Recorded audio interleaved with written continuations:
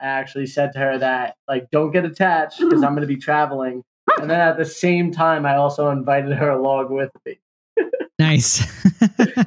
5 years later now, we're on the road together and absolutely loving it. Welcome to the Tiny House Lifestyle Podcast, the show where you learn how to plan, build, and live the tiny lifestyle. I'm your host, Ethan Waldman, and my guests today are Frankie and Alex, aka F&A. Frankie and Alex have been living tiny since 2019 in their van. Well, they've actually had two vans, and in this interview, we're going to talk about why they decided to upgrade from their first van to their second van. Also, Frankie and Alex have actually been touring around Central America, and we talk about what it's like living van life, living tiny, living nomadically in other countries that aren't necessarily the United States or Canada. Frankie and Alex are wonderful guests. They're actually full-time YouTubers and podcasters, and they've just got great stories and great energy to share. So I hope you stick around for the conversation. I hope you enjoy our conversation, and if you do, I hope you'll leave us a 5-star review on Apple Podcasts or Spotify, and share it with any friends, family, or colleagues via social media, or however you want to share it, if you think that they could learn from this conversation as well. Also, if you're listening and you don't follow the show, make sure to hit that follow button in Spotify, in Apple Podcasts, or wherever you listen, so that you get a fresh episode of the Tiny House Lifestyle Podcast delivered to you every single Friday. I publish episodes on Friday mornings usually, so you wake up and the new episode is there for you. And if you want to hear from me even more, head over to thetinyhouse.net/newsletter, where you can sign up for the weekly Tiny Tuesdays newsletter. This is a roundup of Tiny House news, summaries of the new podcast episode, and more, written by me every Tuesday. All right, let's get on with the show.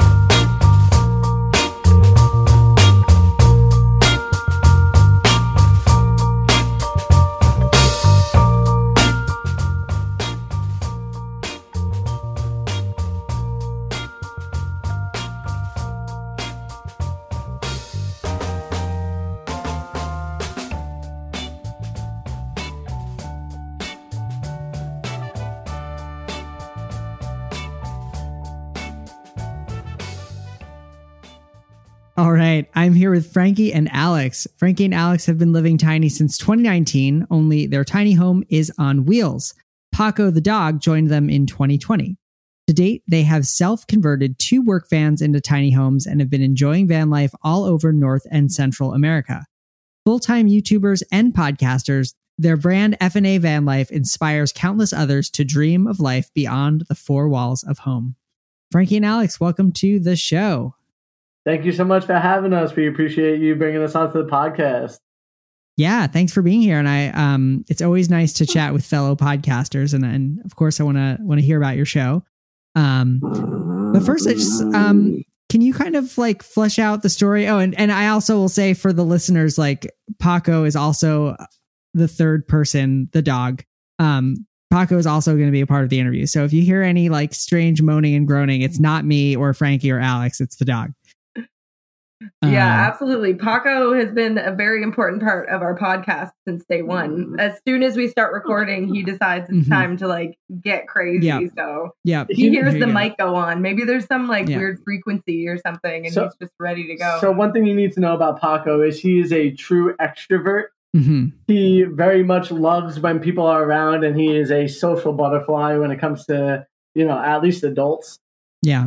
And so I think he hears the other person or us talking to somebody and is like, wait a second, where are they?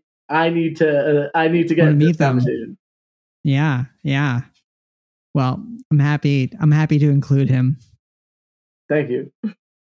So, tell me about your, like, kind of, what were you doing before you converted your first van, and what kind of what pushed you over the edge? What made you decide to kind of make the jump? So we were both working in New York City. We had very like corporate jobs, 9 to 5, more than that really. When you're in New York City, it's very much a hustle and bustle and very stressful. And both of us were, leaving home at 6 a.m. and then not getting home until, 7 o'clock. And it just was starting to weigh on us mentally and emotionally. And, we just kind of weren't enjoying New York City for all that it had to offer anymore. I, as an air conditioning tech in New York City, I lived in like South Brooklyn, and basically it took me 3 hours on average per day of just driving in my van, not getting paid. So I was like, why am I going to drive for somebody else in a van when I could just like live out of one and travel and drive whenever I want and hopefully make money while I'm doing it, and kind of that's what it kind of spread into. Before I met Alex, I already had this idea that I wanted to travel. It wasn't in a van at first. It was more like pulling something and like with a truck. And then my goal really was to snowboard as many mountains as I could in my life. And so, I met Alex actually during I was coming back from an injury from a snowboard season. And I started dating again, and I met Alex, and on our first date, I actually said to her that, don't get attached because I'm going to be traveling. And then at the same time, I also invited her along with me. Nice. And 5 years later now, we're on the road together for 3 of the years and absolutely loving it. She was a big reason why this life came to fruition. She was like, how about you think about, she 3 months in, she kind of pulled out a whole spreadsheet of all the money that I need to save from my travels. And then I turned to her and I was like, there's something missing. And she's like, what? And I'm like, you're not on here. And sure enough, she had her own Excel spreadsheet for her to save money. So she was like already on board, just wanted to hear me say it to her, like, where are you at? So she just flipped to the second sheet and it was the combined expense sheet. Yeah, that's correct. Yeah, I should say that I was an executive assistant in New York City, so spreadsheets were very much up my alley in terms of day-to-day workflow. And Frankie kind of put this seed of an idea of full-time travel into my head, and then I kind of got into you should just grab them. I just went down this rabbit hole of YouTube and podcasts and all the things van life and what that might look like, and the rational thing in my mind to do was to put it all in a spreadsheet and figure it out, because that's how you make all of the best decisions in life. And so basically, absolutely. Yeah. And so basically Alex was pretty much like, are you sure you want to do it this way? How about we look at RVs and stuff? And because the budget, I would have to save basically $4,000 a month to put away the type of money I needed to get the mini mate and the brand new truck and pull the mini mate behind the brand new truck. What it would cost for camping spots and whatnot. And so we reanalyzed and we went back to the drawing board and we were like, all right, well, if we want to spend we went super the opposite direction. We went from very expensive to super inexpensive, because we're like, all right, we're probably only going to do this for a year. Let's really think about the cheapest way of doing it. So that way we have more money later on. And we went and looked at RVs that were in this $4,000 to $5,000 price range, and they were all kind of really old and needed tons of work and had been really lived in. Yeah, and so this was before the boom of van life and the pandemic. Okay, so vans were still pretty cheap at the time, and we were looking around, and Alex said to me hey, do you think you could build one out? And I was like, I do think I could build one out, and it will give me time to save money. So this is ultimately what we did, and we found a van for about $4,000. And which is so cheap right now. If you were to find same van today, it'd probably be $13,000 just for the van. Wow. Yeah. So I remember at the beginning of the pandemic, vans suddenly got crazy expensive, and I'm curious. I know you're in a van already, so you're probably not watching the van prices quite as closely, but has that leveled out? Have they started to come back down, or is it still just I think it's come down a little bit from the way crazy max peak. And I also think the market has been flooded with tons of inventory now. Yeah. Because there was a problem for a while that like even the car manufacturers couldn't make new cars. Right. You know, actually, when we got our second van, we bought it and we started to build it out, and the car manufacturer reached back out to us and were willing to buy it back for $15,000 more than what we bought it for. So, like, goes to show you how willing they were to get these vans back so they could sell them again. Right. And so, yeah, like Alex was saying, the inventory for an already pre-built van now has kind of skyrocketed because you have a ton of new van build companies. You have a lot of people that have jumped into the craze only for a year and then decided to turn around and sell their van. So there's definitely more inventory for it. And I will say that normally when you build your first van, there's a couple things that you miss for yourself in the lifestyle. Like you're like, oh, van number 2 is going to be the better build of these vans. Yeah. So I'm very keen to kind of learn about the differences between van number 1 and van number 2, but maybe tell us a little bit more about van number 1. Like, what was the fit out like? How long did it take? How much did you spend? That kind of stuff. So van number 1 was super, I don't know, I guess you could call it like rustic chic. We were trying to do everything on a really tight budget. Because like Frank said, we thought we were only going to be in the van for a year. We're just going to do this big road trip and then we're going to sell it. We're going to buy a house. We're going to, be done traveling. And obviously that's not how it worked out. But anyway, so we didn't want to put a ton of money into something that we knew that we were only going to be in for a year. So everything that we did in that van was about, cutting costs. We wanted to have all the luxuries, quote unquote, of home. So like running water, we had a composting toilet, like a really basic one. We had a fixed bed. All of the wood was just regular plywood that we used a burning technique on. So it was like really rustic looking. I think it was really cute and it was definitely functional. And we lived in it for almost 11 months before we sold it. But at that point, the kind of bigger problem had become that the engine itself was constantly having some kind of trouble because it was an older van. It was a 2003. We bought it with over 200,000 miles on it. It hadn't been super well maintained. We gave a lot of TLC to it and put a fair amount of money into the engine and things like that. Yeah. And we're continuing to do that on the road and making fixes and upgrades and, new parts and whatever. But we just kind of figured if we're going to keep living this lifestyle and travel as hard and as fast as we enjoy, then having to push a wrench every couple of weeks, every other month is not really enjoyable. Also, before we sold the van, we realized that one of the head gasket itself was either warped or blown slightly. It was having blow by. And so when we listed it, we put that all in the details of the listing, like, hey, you're most likely going to have to change a head gasket. You could put $3,000 to $6,000 into it, and then you have a brand new van, basically. And we just knew that for us and our financial situation at that time, it was better for us to sell that van and allow somebody else who had the financial ability to just fix the gasket with the help of a mechanic, and then they have a home to live in. For us, it was like, all right, we'll sell this, and then we'll take that money and we'll use that money to buy a new van. Got it. And that's exactly what we did. Yeah. So that first van, I'm looking at the pictures. That looks like a Dodge, a Sprinter, and that's a diesel van. I know that those are notorious for engine troubles. Yeah, but at the same time, if you keep up on it and you fix it, it's a 500,000 to 1 million mile engine.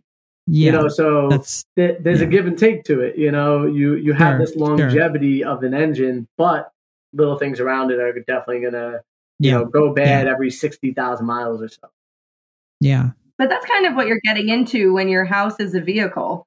Like, when you're buying a van, I think it was one of the mistakes that I made mentally in my mind was that when we hit the road, when we were done building the van, that we would be done with all of this construction stuff, with all of this van stuff. Like, now we can just enjoy and have fun. Right. But then you get, 10,000 miles down the road and something blows, or, that cabinet that you thought was built really well starts to rattle loose, or, your van is basically going through a little earthquake every single day, and you're putting a lot of miles on it. It's a pretty heavy load. Like, we try to stay under the GWR. Is that what it's called? Close enough. Like the max weight for the vehicle. Or something, yeah. So we do that, but it's like the vehicle always has a load and it always has, weight in the back. And so you're just you're building a house on some pretty unstable ground that you're going to have to maintain. Sure. Yeah, that's a good point. And that's like a fair warning to anybody listening who wants to do van life, which is that like, even if you start with a brand new van, there's going to be maintenance. There's going to be things that break down the road just because of what you're doing to it. Mm-hmm. And like, we like to set realistic expectations for people. Mm-hmm. We're not the type of people that are going to just show you the Instagram photo that is like, oh, look at that beautiful place they're at again. Of course, it comes with the lifestyle where you're going to wind up at these places. Nice timing, guys. They both started drinking coffee at the same time, or tea, or whatever's in the cup. But you need to set these realistic expectations. Yes, there's a lot of beauty to the lifestyle, but there's also a lot of hardship too.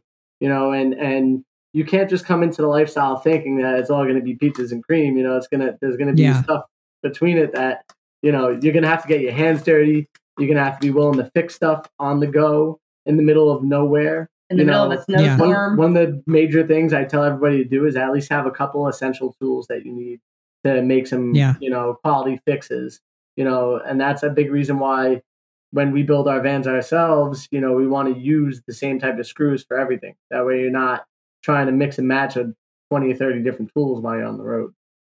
Smart. I'm curious, when you did this, so you were in the first van for 11 months and then you decided to go with a second van. So tell us about, what were some of the key things that you wanted different in this second van? And also, was the switch from that Sprinter to the Ram, like, were you specifically after the Ram van, or to talk about that?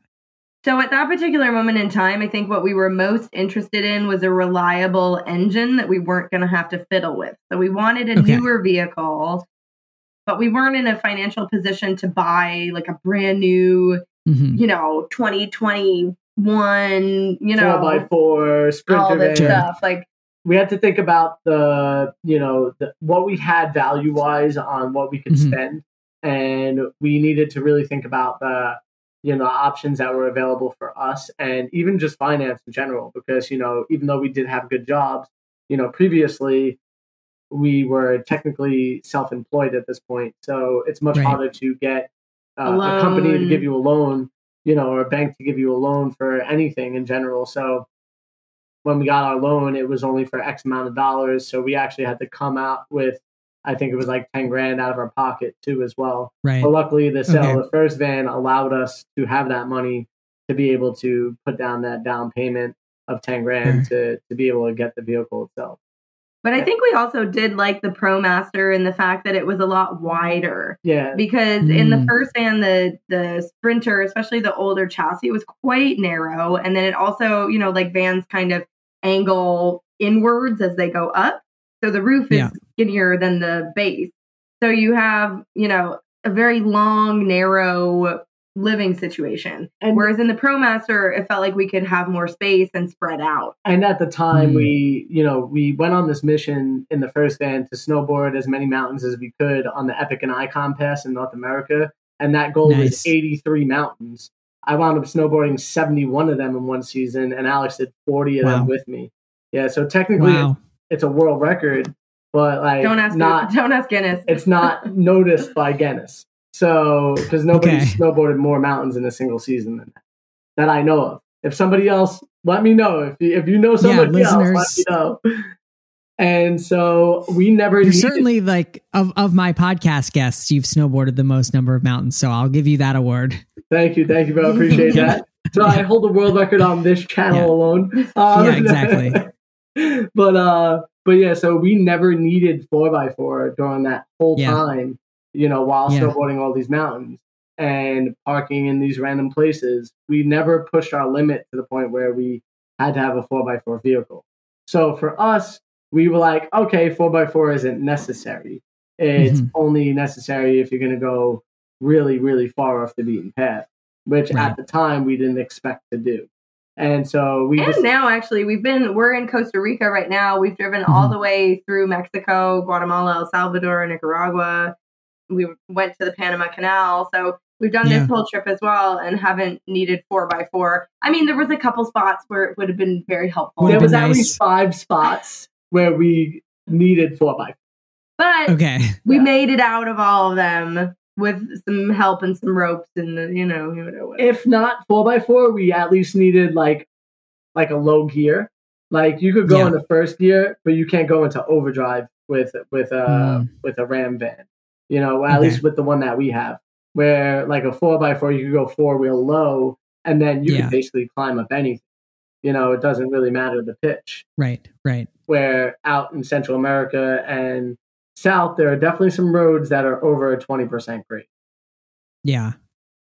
So, was the second van built with the idea that you would go south? Yes, in a sense. So I would say yes, because we wanted to make it very open space. That way we could feel very comfortable in it at all times, be able to be inside and work. We didn't put air conditioning in because we would have needed a much larger battery system. Okay. Or a generator. And then that's just an extra thing you have to carry. So we just have fans in our van. And as we were traveling through North America, we realized that we actually had to install more fans because we only had one at the time.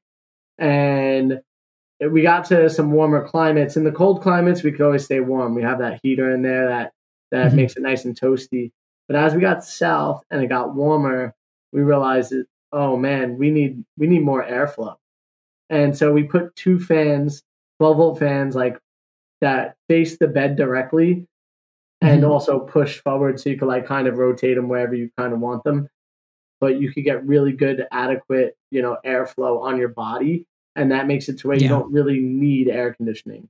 It's you would really only need the air conditioning in the middle of the day when it's like the hottest point of the day. And normally at that time we're out like in the ocean or hiking or doing something that is getting us away from the heat.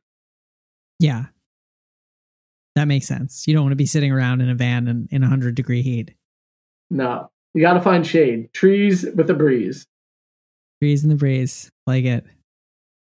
So I've definitely spoken to people doing van life, but I don't know that I've ever talked to anyone who's like specifically traveling in Central America and kind of going beyond the like, US and Canada. So I'm curious, like, what are the pros and cons of departing the US for the southern climes?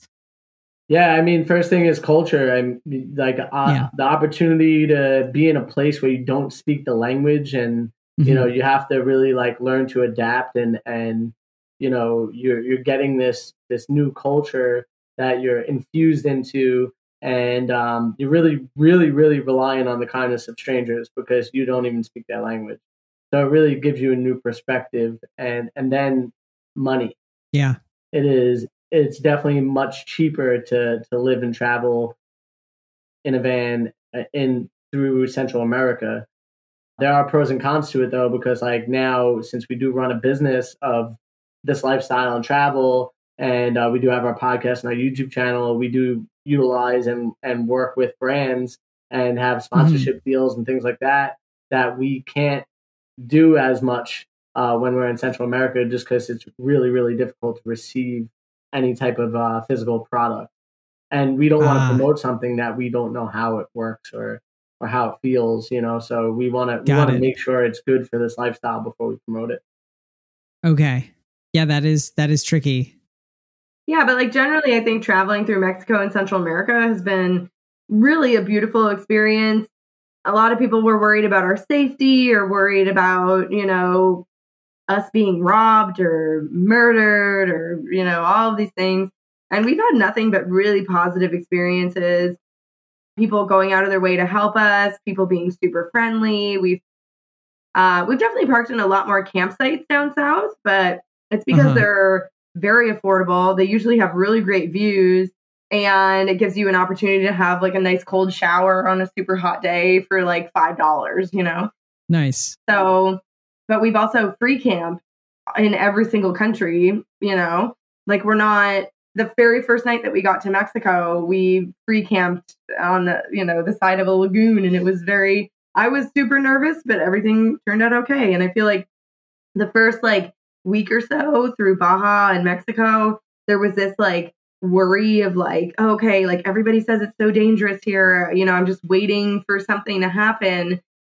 And then nothing ever did. And so by the time we got into like mainland Mexico and Guatemala and Nicaragua, like we're just having a great time and meeting new people and trying new foods and meeting other travelers has been really cool because, just it's more rare down here to run into people. Like I feel like in a lot of the really van, popular locations especially in the United States, like if you're going to Sedona or J-Tree or stuff like that, there's so many nomads and you're going to run into so many vans and things like that. Like we could go like weeks without running into another van down here. So when you do see somebody in a van, you're like, oh my God, hi. Well, you're excited because you're sharing an experience that a lot of people, dream about. And a lot of people are thinking like, oh, I'm going to live tiny. I'm going to be traveling in an RV or a van. One of the dreams is to do the Pan American Highway, and we're actually here doing it. So it's this opportunity to really, bounce different stories and stuff off of each other, and just really be really immersed into the thing that you both were dreaming of doing, and just being here and in the moment and with other people that understand us feels really good. What would you say are your costs to live down there in the van?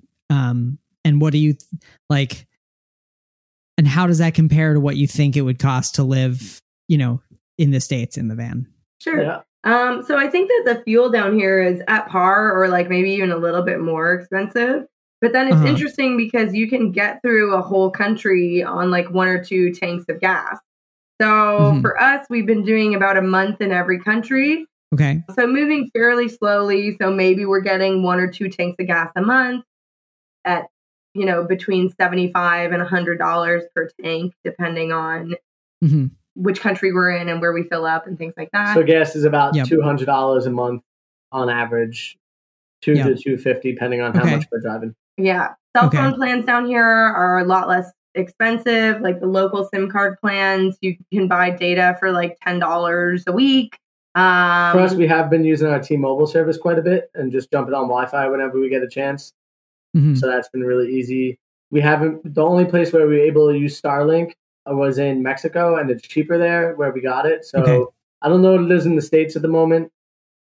Maybe like $100 a month or something like that. Where for us, it's about $65 because we got ours in Mexico. So ours is relatable to the price of what you would pay in Mexico. Interesting. But we've paused it, so we haven't been using that at all. Because it's not available in any of the Central American countries yet. I would say on average, it's anywhere from like $1,500 to like $2,000 a month maximum. For like everything, including food. Like I feel like we probably spend maybe $300 a month on groceries for 2 people and a dog. Like we eat out a lot more down here, especially depending on the country. Costa Rica is quite expensive to eat out and do all of these things. So we eat out less in Costa Rica. But in like Mexico, you can have like a feast for 2 people and they bring you the bill and it's like $9 US. And you're like, wow, I like it here. That sounds awesome. Yeah. So it really depends, obviously more touristy areas. So like places that are really popular are going to be more expensive because they know they have the tourist dollars coming in. But if you're in like a really small beach town somewhere, everything is really inexpensive. I would say typically for us, on average, it's probably about $1,000 a month less, for us to be in Central America rather than in the United States on average. And that it depends on your lifestyle. And we haven't been in America since this like crazy inflation stuff that everybody's talking about. So everybody is keeping warning us that when we come back, our grocery bills are going to make us, shaking our make you miss you never came back. Yeah. My brother actually told me, like, you're in Vermont, you were saying. My brother's in New York, and he said for a carton of eggs, for a 12-pack of eggs, it's $8. Yeah, it's expensive. There's some stuff going on with eggs right now for some reason. Here in Central America, you know how much it is for a 12-pack of eggs? Oh, tell me. Probably like $2. $2. Well, I don't want to make people jealous, but like Vermont is its own magical little place, and we buy eggs like from somebody who my wife works with, like for I think like $3 or $4, but it's still a lot cheaper than what you can buy at the store. Yeah, we come home, we'll do like a grocery shop or like we'll go to like the local fruteria is what they're called here. And we'll go to one of those, and then we'll come back and we'll have a bounty of just like fruits and vegetables and all this stuff. And we'll do a video, shoot a video. And next thing you know, our friends in the States are like, oh my God, it's like a third of the price. Like maybe it's $30 to $50 every time we go to the store. And they're like, for that same thing, we would pay almost $100. And it's just kind of mind blowing, you know, to hear the difference between the two. Wow. Sounds nice. Yeah. I mean, it has its perks. Yeah. And it has its con, like it has its pros and its cons. I think it takes a particular kind of person to enjoy traveling down here too, because there's definitely things that if you are used to a certain kind of lifestyle or luxury, or it's going to be hard for you to not have a hot water shower every time, or like we've been into some really disgusting bathrooms, and like, you know, there's just like some things are great and beautiful and amazing, and some things are like, whoa, that's a place. But so for us, it's kind of all part of the experience, and it's just like, you know, whatever, like I'm not going to stay here forever. I'm going to use this thing one time and then I'm going to be out. Yeah. Whereas for other people, you know, not being able to find your particular brand of cereal that you love at the grocery store might just drive you nuts, or being able to find like a high quality peanut butter.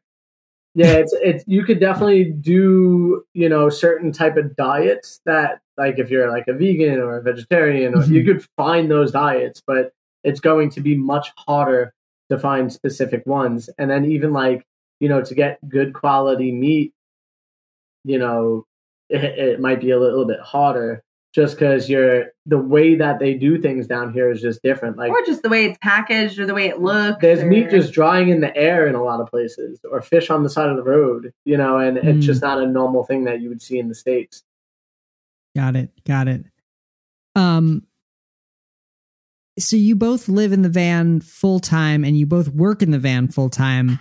Do you have any tips on how to make 70 square feet functional and livable for two people? Love your partner. Yeah. The dog, my dog is now annoying me. I think he wants to leave this room, but I'm not letting him. So be kind to your partner, you know, think about things in the sense of like, all right, like, do I need to step out of the space and go for a walk or go surf or whatever it is, you know, give them an opportunity to be by themselves if they need it. Have a lot of good communication with one another. Know that when people like talk to each other, don't yell at each other. You know, that's one of the biggest things you could do. We also spend a fair bit of time at coffee shops and things like that. And I think it helps that Frankie and I are also working on the same business. I think it would be a little bit more complicated if, say, like, Paco, there's nothing there. It's a person. You just walk by. Okay. Come in. Here. Paco, here. Okay, I think he's done. But yeah, I think it would be a little bit more complicated if we both had different businesses. So if I was trying to be on a call with somebody and he was trying to be on a call with a totally different person, but because we're doing the same thing, it makes it a lot easier. Like, we're both on this podcast right now. It's not like one of us had to leave the room so that the other one could make the phone call. So I think that helps as well. But yeah, we definitely, you know, we know we're a team, and we know that in order for everything to work out really well, we have to continue to be a team. And you know, if team sports and life wasn't a really good thing for me, I don't know what else would be, because like you got to really learn to work together and stuff like that. And what are the benefits of being a good teammate, you know, and I think we do it in a really good way, in a really loving way. And to be able to, if you're in a relationship with this person, you need to be able to take away the business side and the relationship and separate it into two pieces, because they're different things. And one thing could impact the other thing, and you don't want that to happen. So remember, first and foremost, that you are in a relationship with this person. And secondly, that you're in a business together, you know, because the relationship is more important than the business, in my opinion. So that's how we like to look at it. Nice. And so do you have a dedicated workspace in your van? We have a table that kind of that's our bed as well. So when we put the table up, it actually fits 6 people around it. It's very comfortable. We can lounge out in it. There's other areas where you could kind of sit down and work. We could swivel the chairs around. We made our van to where you could fit 12 people in it comfortably. And so that maximizes the opportunity to really move around the space and be able to kind of sit any way you want. So there's no really dedicated spot. It's just how you feel that day. Do you want a view? Do you want to be able to, look out the side door? Or do you want to sit in the back and be more kind of like trapped in place? But I will say that from our first van to our second van, our first van had nowhere to work at all. We had a really high platform bed, so you couldn't even sit upright in the bed. So you could work in bed, but you'd basically be like laying down and kind of like hunched over your computer. And then we had, and then we had like a couch in the front with a lagoon table, which worked fine, but then you couldn't really walk past when the lagoon table was up. So it was like too big. So by having the fixed or by having the converted bed in this build, we thought, like we'll just make the table every day, make it into a bed at night. And then we'll be able to have the workspace during the day and the bed at night. It'll be the best of both worlds. The idea was to have the elevated bed too, the bed that would go up and down, but we didn't get the materials in time. So we just said, you know what, we'll make it work with just the convertible bed and we'll have the one bed and that's it. Which has been fine, but I find that like on the days that we set it up, it's great and it works really well and it's totally fine. But often it's just easier to go to a coffee shop, like especially in Central America where it's hot. Yeah. And you're like, okay, it's the middle of the day. Do I want to be in my van trying to make it cool, trying to get all these things? Or do I want to just pack up my knapsack, go to a nice coffee shop around the corner, get an iced whatever, and, use their Wi-Fi, use their facilities and relax. And being the fact that life down here is a bit cheaper, we could afford to go to that coffee shop and be in the air conditioning and find a place for Paco to feel really comfortable. And he's really good at those places. He just kind of sits in his bag and hangs out and, he's a good little dude with us. His bag. Yeah, he has a bag. Like the travel bag that you would put in an airplane. We just leave it wide open, and he loves sitting in it. It's like his favorite place. That's so cute. That's awesome. That's really great. Do you have a shower in your van? We do. Our shower is a convertible shower, so we we'll put the cushion on the back table. It's a couch. It's like a couch cushion. Yeah, we'll put it on the back table, and then we'll lift it up, and then you can hang the curtain from the ceiling because the whole ceiling is tin. So it's magnetic, which allows us to hang anything, wet shirts, towels, whatever it is. And be able to shower inside the van. We use it quite often in Baja and in places where we're on a beach a lot. And in the winter we use it quite a bit. But we haven't been using it as much down here because it's pretty easy to find a shower for the most part. Interesting. It's another one of those things, kind of like the coffee shop. Is it easier to set up the shower and go through all the things? Or can I just get a shower somewhere for $1 that's going to be easier and I can just grab my bag and go and do it and then come back and I don't have to worry about putting all the stuff away? Actually, at quite a few beaches here in Costa Rica, they'll have just a freshwater shower that you can rinse off at. So we'll use that, and then powder the armpits a little bit. You're the people showing up at the beach shower to full on shower. Well, we're normally coming out of the ocean.